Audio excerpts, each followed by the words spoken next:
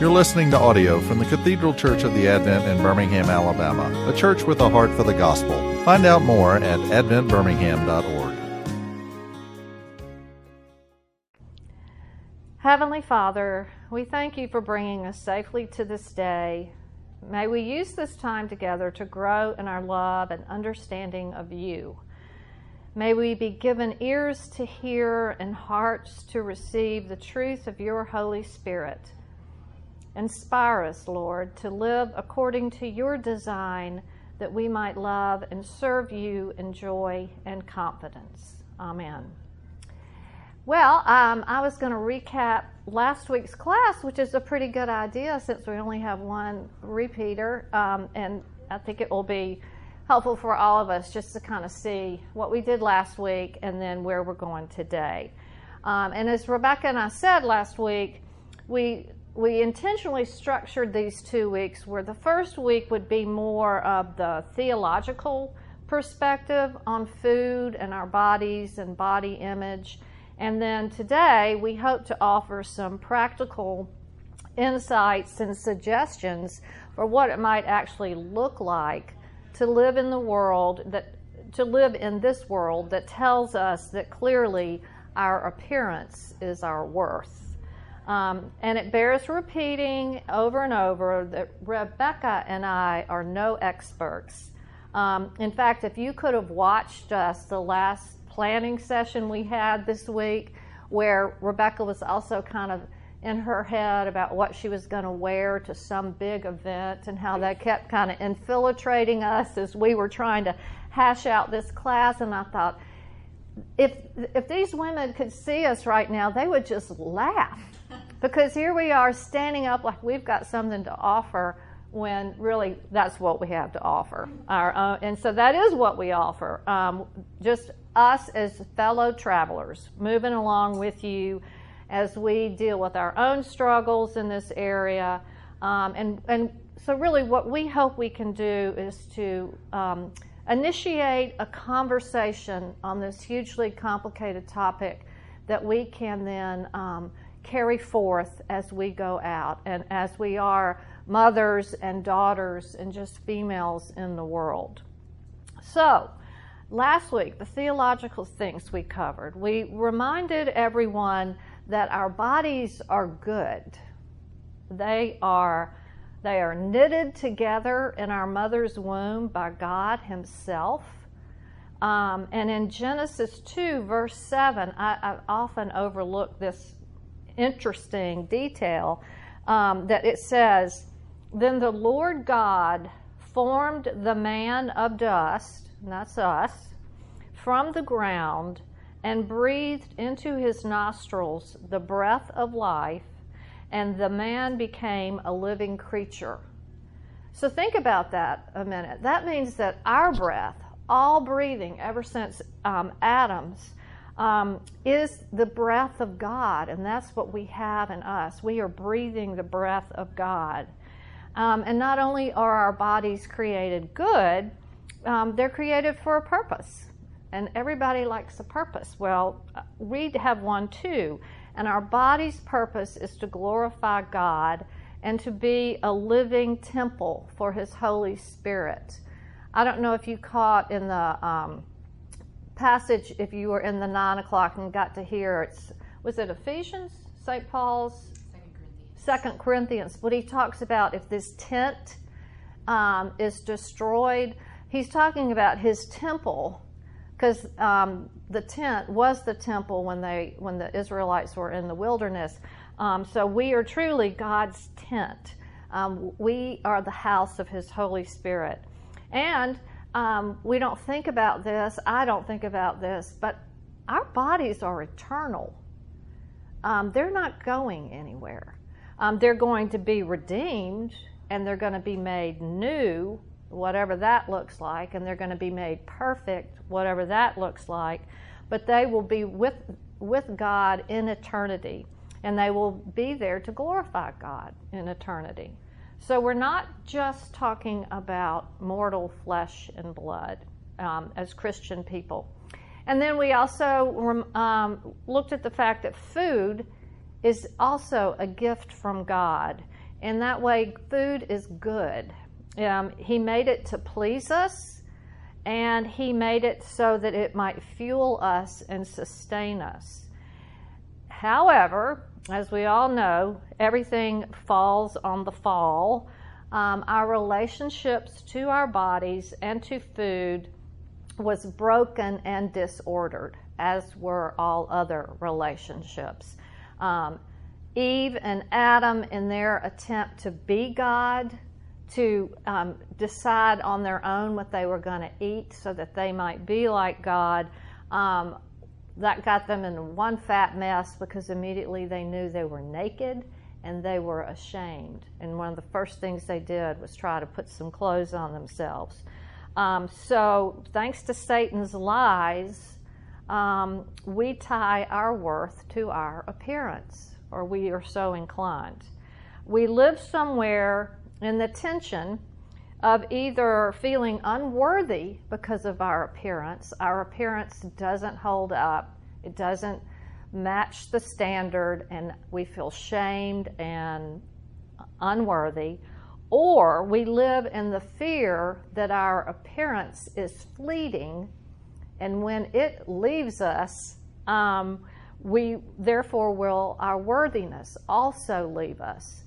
And I don't know where y'all are in that, but let me tell you, as you get older, that really is unsettling if what's important to you is how you appear, and you realize, oh, it's changing, and not necessarily in a good way. So we live somewhere in that tension, and this is a sad state of bondage. It's a bondage to sin that only Christ can free us from. And then the body of Christ, however, God has given us each other to be encouragers for one another. I thought Doug Webster kind of spoke to that a little bit in the sermon today. To keep the saving truth of the gospel uppermost in our hearts and our minds, we have each other to encourage one another. And that's kind of where we ended it last week, on that note. And so this is where we're picking up this morning. Okay, so first we're going to watch a movie clip, of course. And this is from the movie Little Miss Sunshine. Has anybody seen it? Okay, good. So I don't really need to tee you up too much, but just a reminder in case it's been a while. This is a family, and they're en route so that this little girl, Olive, can enter a beauty pageant, Little Miss Sunshine. And here you have the grandfather. He's a heroin addict. Here you have the uncle, who is depressed and suicidal. Here you have the older brother, who is mad at everybody and has taken a vow of silence that he intends to keep until he gets into the Air Force. There's Olive, delightful, sweet, innocent girl who really has a thing about beauty pageants and beauty queens, and she's been given this opportunity to enter one. And then we have the mom, who is worried about many things. She's the only breadwinner in the moment in the family. She's worried about her brother. She's got this strange son. And then we have the dad, Greg Kinnear. And he is desperately trying to get a book and a whole program produced and marketed, and it's your typical how to be your best self sort of setup. So he's all about marketing himself and getting the message out there. This is how you can be your best self. And you'll see little hints of the kind of stuff he's talking about in the exchange here. So just press the space bar. Here we go. Oh no, there's no sound. Say $4. Another $4. Hi, you ready?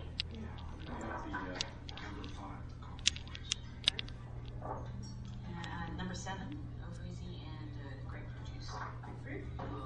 I would like a fruit plate, and do you have chamomile? Yes. With honey, please. I would like the lumberjack and coffee and extra bacon. Extra. My dad, you should probably Richard Dunstar. kill himself. It's his life. Thank you, Cheryl. Garden salad? And you.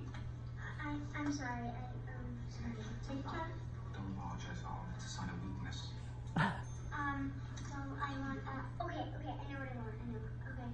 Can I get the, waffles and, what does alamodi mean? Oh, that means it comes with ice cream.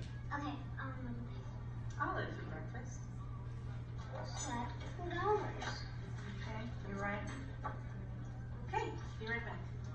Actually, Olive, a la mode in French translates literally as in the fashion. A la mode.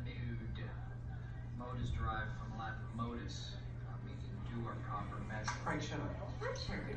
Olive, can I tell you a little something about ice cream? Well, ice cream is made from cream, which comes from cow's milk, and cream has a lot of fat in it. Richard. What? She's gonna find out anyway, remember? What? Find out what? Well, when you eat ice cream, the fat in the ice cream becomes fat in your body. Richard, I swear to God. It's true. What? What's wrong? Nothing's wrong. So if you eat a lot of ice cream, you might become fat, and if you don't, you're gonna stay nice and skinny, sweetie. Olive, Richard is an idiot. I like a woman with meat on her bones. Why is everyone so upset? No one's upset, honey. I just want you to understand. It's okay to be skinny, and it's okay to be fat if that's what you want to be. Whatever you want, it's okay. Okay, but Olive, let me ask you this. Those women in Miss America, are they skinny or are they fat? Honey? Well, they're skinny, I guess. Yeah. Guess they don't eat a lot of ice cream. Okay. Coffee? Grapefruit? Chamomile? And here's your ice cream. On the mold, right? I'll be back with your waffles in a second.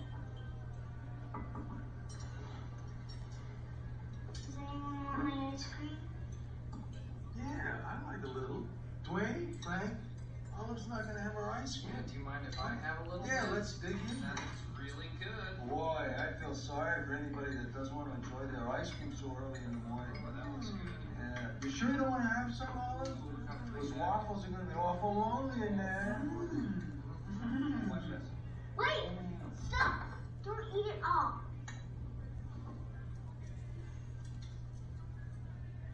All right, Olive. Richard.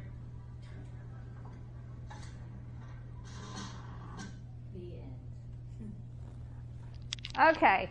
Well, isn't that just a delightful scene? It's a delightful movie. I couldn't, recommend it if we had younger folk here, but it's a really good movie. But let's take just a moment and see if we can't pick out the different messages that Olive got from her family about food and her appearance. So first of all, what was the father's message to Olive? Ice cream will make you fat. Yeah, and Miss Americas must not eat ice cream because they're not fat. And then what's the message of the mother?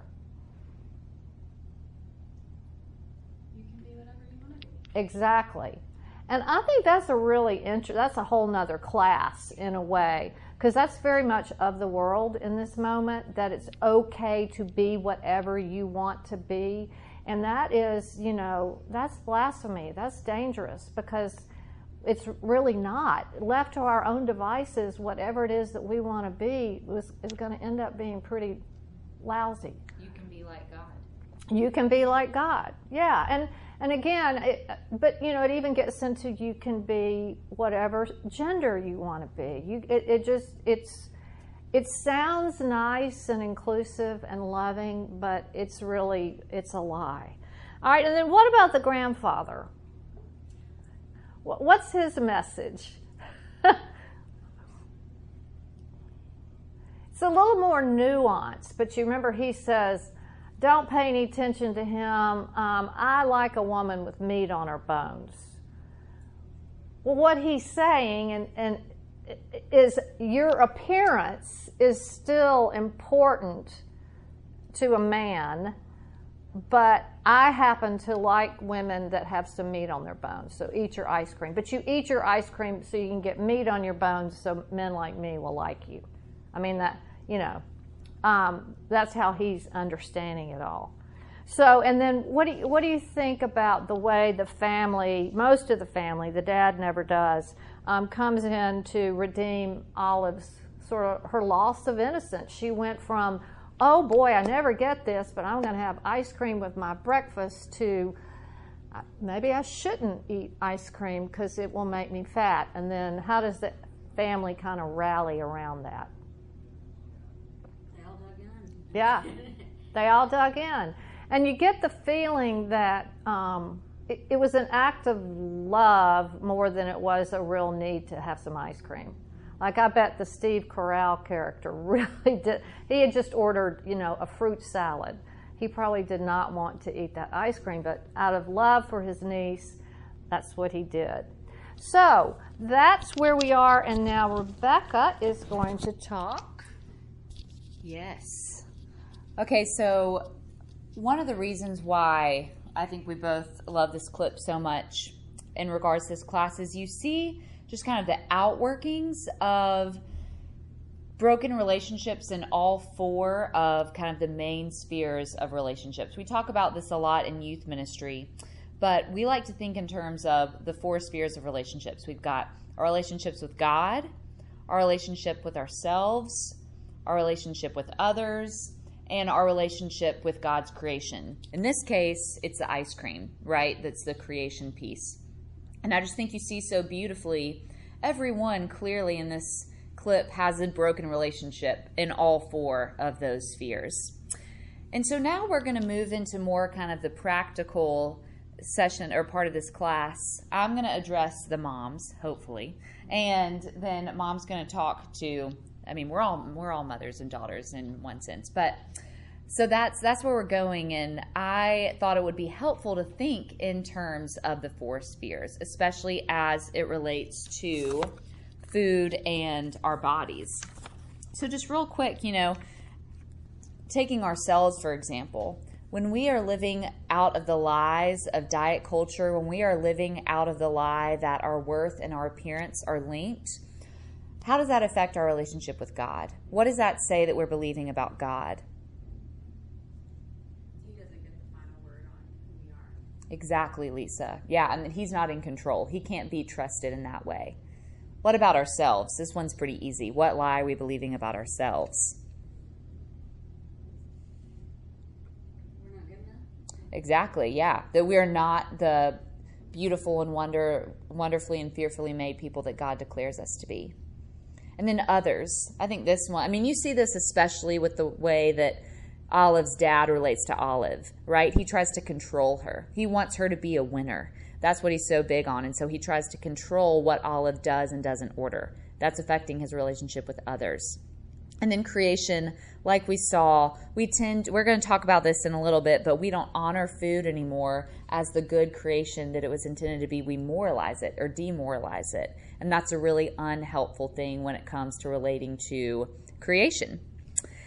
Okay, so now this is Mom and I were talking about, if we could talk to the moms or the daughters, what would we want to say? And I thought about some things that I thought would be helpful for moms to know. And then I also asked around some peers too. So this is not just me.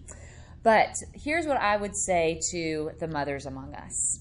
And again, I kind of broke it down as I was thinking about the advice, or if you could call it that, what I would want to say. It did kind of naturally fit into these four spheres.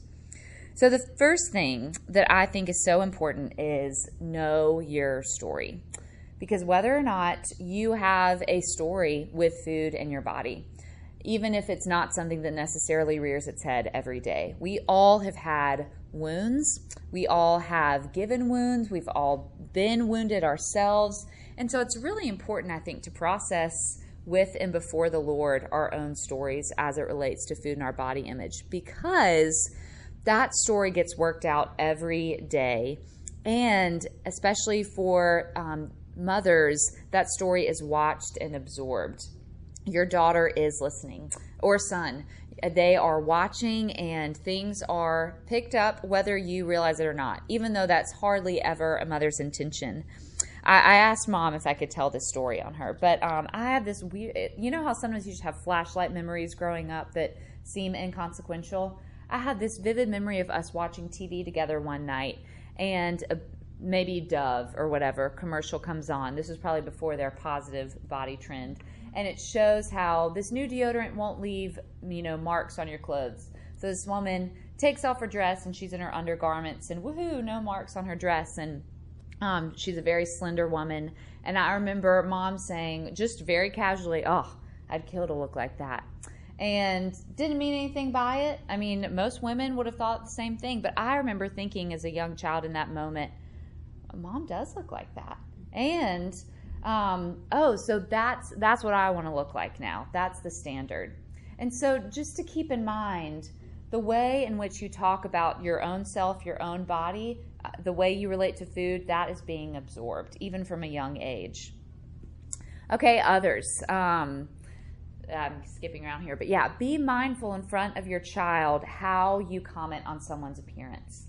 Do you say things like, "Wow, so-and-so looks so great. They must have lost a bunch of weight"? Do you say things about your child's appearance that may or may not be helpful? Do you compare your own body in front of your daughter? How do you talk about appearance? Do you tend to link appearance and worthiness in the way that you talk about others? Do you compare yourself? God, I think that one thing I would love to tell mothers is that, kind of like we saw Greg Kinnear do with Olive, is that surrender the control of your son or your daughter's appearance to God. Remember that God is ultimately in control. God ultimately knows how to feed us best. He knows how to clothe us best. He is the one writing the story of all of our lives. And so as hard as it may be, remember to surrender that trust and that desire to control to the Lord, the most capable one to handle it. Okay, lastly, creation. I'm saying demoralize food. And here's what I mean by that. So the diet and wellness industry is a I want to make sure I get this right, billion-dollar industry. Guess what the failure rate of the diet industry is? Pick a number, any number. Lisa, you look like you know. 90% of a failure rate. And this is the industry that's at the same time telling us about clean eating. It's given us language like junk food. It's what makes us say things like, "Oh, I was so bad last night. I ate 2 pieces of pizza." That's not bad. Food is amoral. We're obviously not saying that health isn't a thing. We're not trying to not recognize that some foods are inherently healthier than others. But think about what that does to our brains when we label foods as bad or clean or good or junk, or when we label ourselves as bad for eating a certain food. So that's maybe a helpful way we can begin to reframe how we think about how we relate to creation. And then lastly, this is just something I want to say that I think is important as a mom. Know when it's time to seek professional help. This is not, eating disorders are nothing to be messed around with. There's no shame in needing to seek professional help.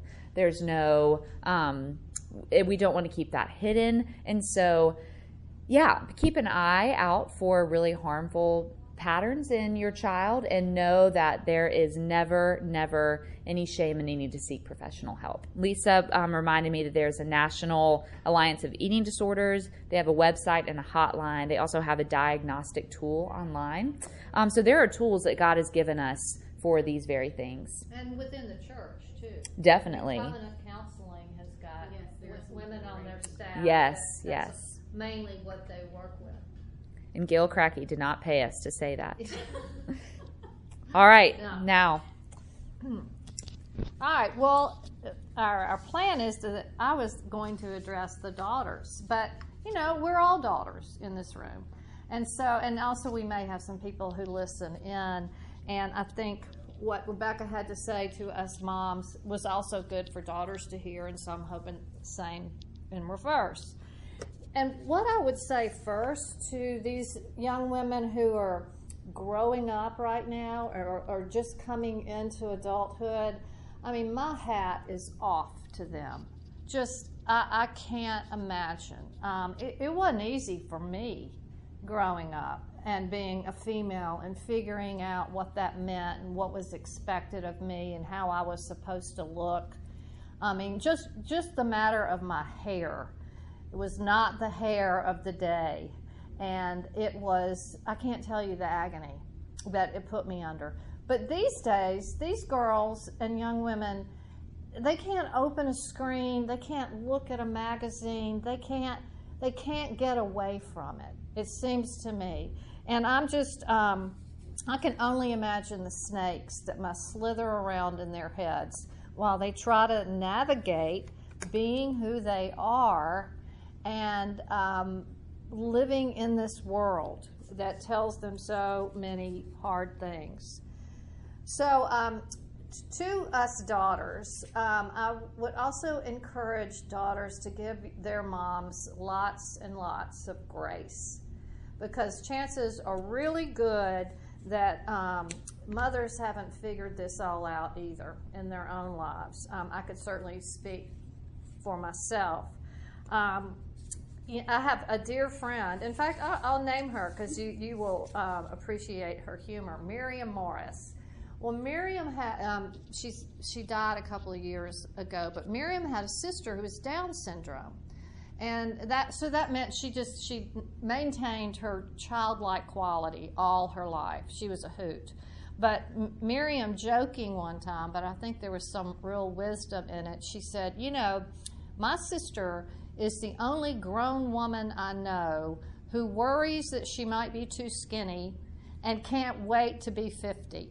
I mean, and so that lovely innocence and comfortableness with self, most of us lose that before age 10. We just, you know, but Meg, Miriam's sister, really had more of a right orientation. And then let's also remember, and this again, as if you are a mother as well as if you are a daughter, we're designed so that when a baby comes into the world, usually the mother is completely in control of feeding that baby. I mean, the baby would die if we as mothers, usually the ones, didn't put food in their mouths from the day they're born. And there is a real loveliness and a real economy to that, you know. You put your child in her high chair and you put food on her tray and she eats what she wants and she doesn't eat what she doesn't want. There might be a little back and forth. Now, come on, eat your banana. But the mom is making all the decisions about what her child is eating. And so, and we get to that place where independence starts to happen and our daughters start making their own eating choices, or we, as we were growing up, started eating our own choice, making our own choices. That can be really unsettling for a mother. Because, let's face it, when we were in control, we just felt a lot better because we knew exactly what was going into their little bodies. And so it's so easy to get twisted up as we teach our children how to take care of their bodies. I mean, let's face it, we're going to give mixed messages. I mean, maybe raise your hand if you've ever given a mixed message to one of your girls about, me too. Because we want them to be healthy, right? And that's a good thing. And we want to protect them from this world that is so incredibly judgmental. And that's a good thing. But it confuses us sometimes, and we come across as confused. And then the main thing is that mothers and daughters together, the most important thing we can do is we can bring this out into the light to talk about it. Disordered relationships of all sorts, they're often cultivated in the dark, in secret.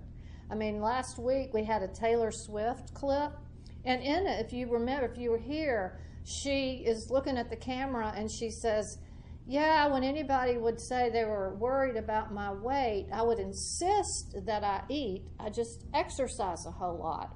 And then she kind of looks in the camera sideways, and she says, but that was a lie. I wasn't eating. So see, she had that secret, and it was very important to her to control it and keep it in the dark. And there's very little that we can do for ourselves or for each other when we are in darkness. So we need to encourage our daughters or our friends, or whoever it is in our world, to talk about it, to bring it out into the light. And so if you are a girl listening in today and you were wondering about your relationship with food, bring your mom in to your doubts or worries. It might even be something as, Mom, I'm keeping a daily journal about what I eat and the calories I'm consuming. Do you think that's okay? Or do you think I'm maybe getting a little obsessed? Just anything like that. And then back at us mothers, do we evaluate ourselves based on what we've eaten in a day? Do we evaluate ourselves by the way our body is shaped? I know Rebecca would tell you that, yes, her mother does, and does that on a regular basis. And Rebecca has, at times, very lovingly challenged me on some of the things I say or project. She doesn't let me get away with it. For example, if I say something like, I said, oh man, I was so bad last night. Your dad and I went to Bottega, and I ate all my dessert. And, Rebecca will say, well, I know you're bad, Mama, but how does that make you bad? Yeah, but just, we gotta bounce things off of each other. We gotta help each other. And then on a personal note, for those of you who were here last week and you heard from Rebecca about her own disordered eating phase, as her mother, it was pretty scary.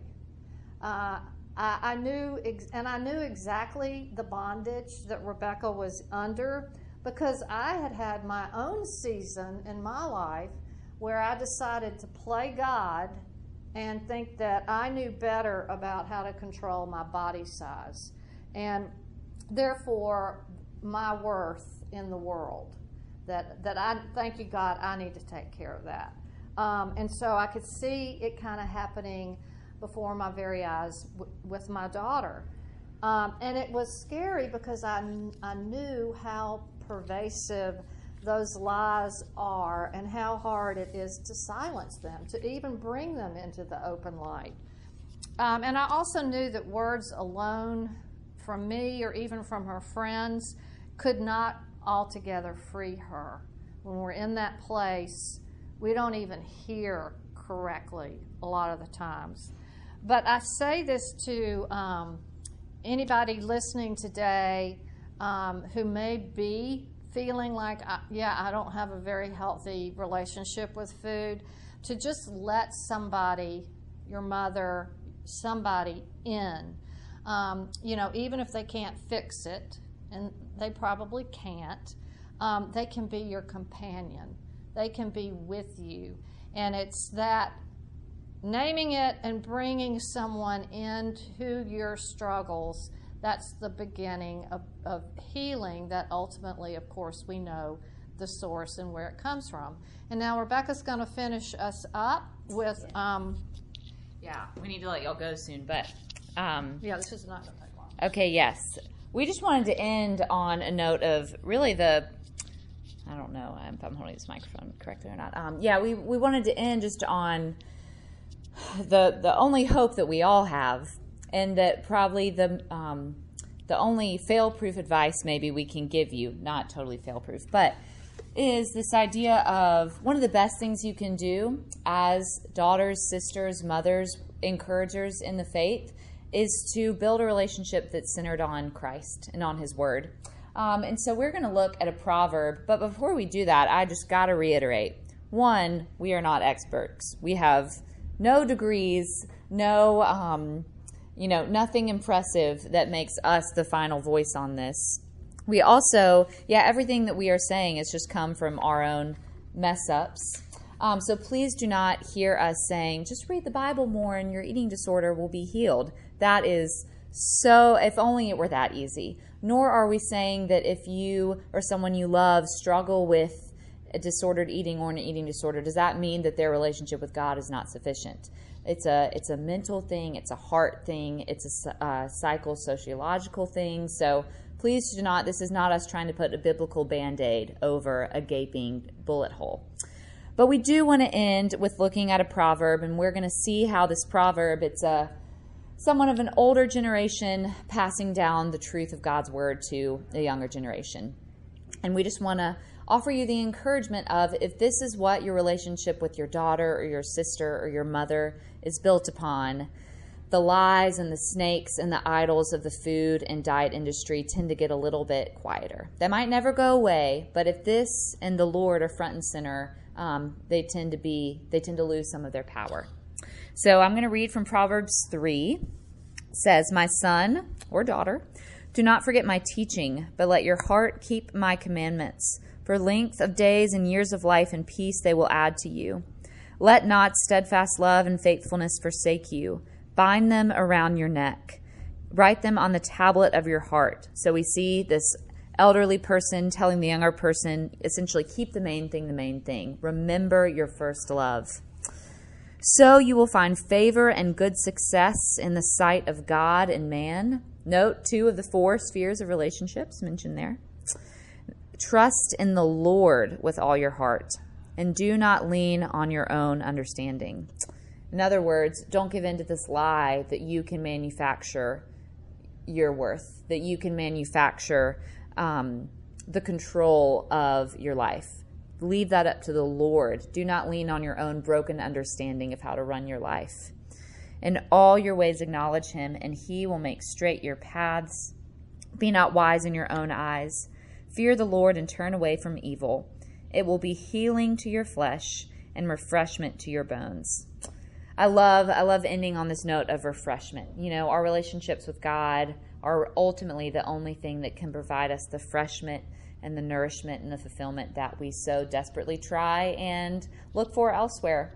And so there is hope, there's redemption to be found in all the messiness of walking through our broken relationships with food and our bodies and ourselves and others. And I want to encourage you to watch the rest of Little Miss Sunshine, because you will catch a glimpse of this redemption in the scene where Olive meets Miss California.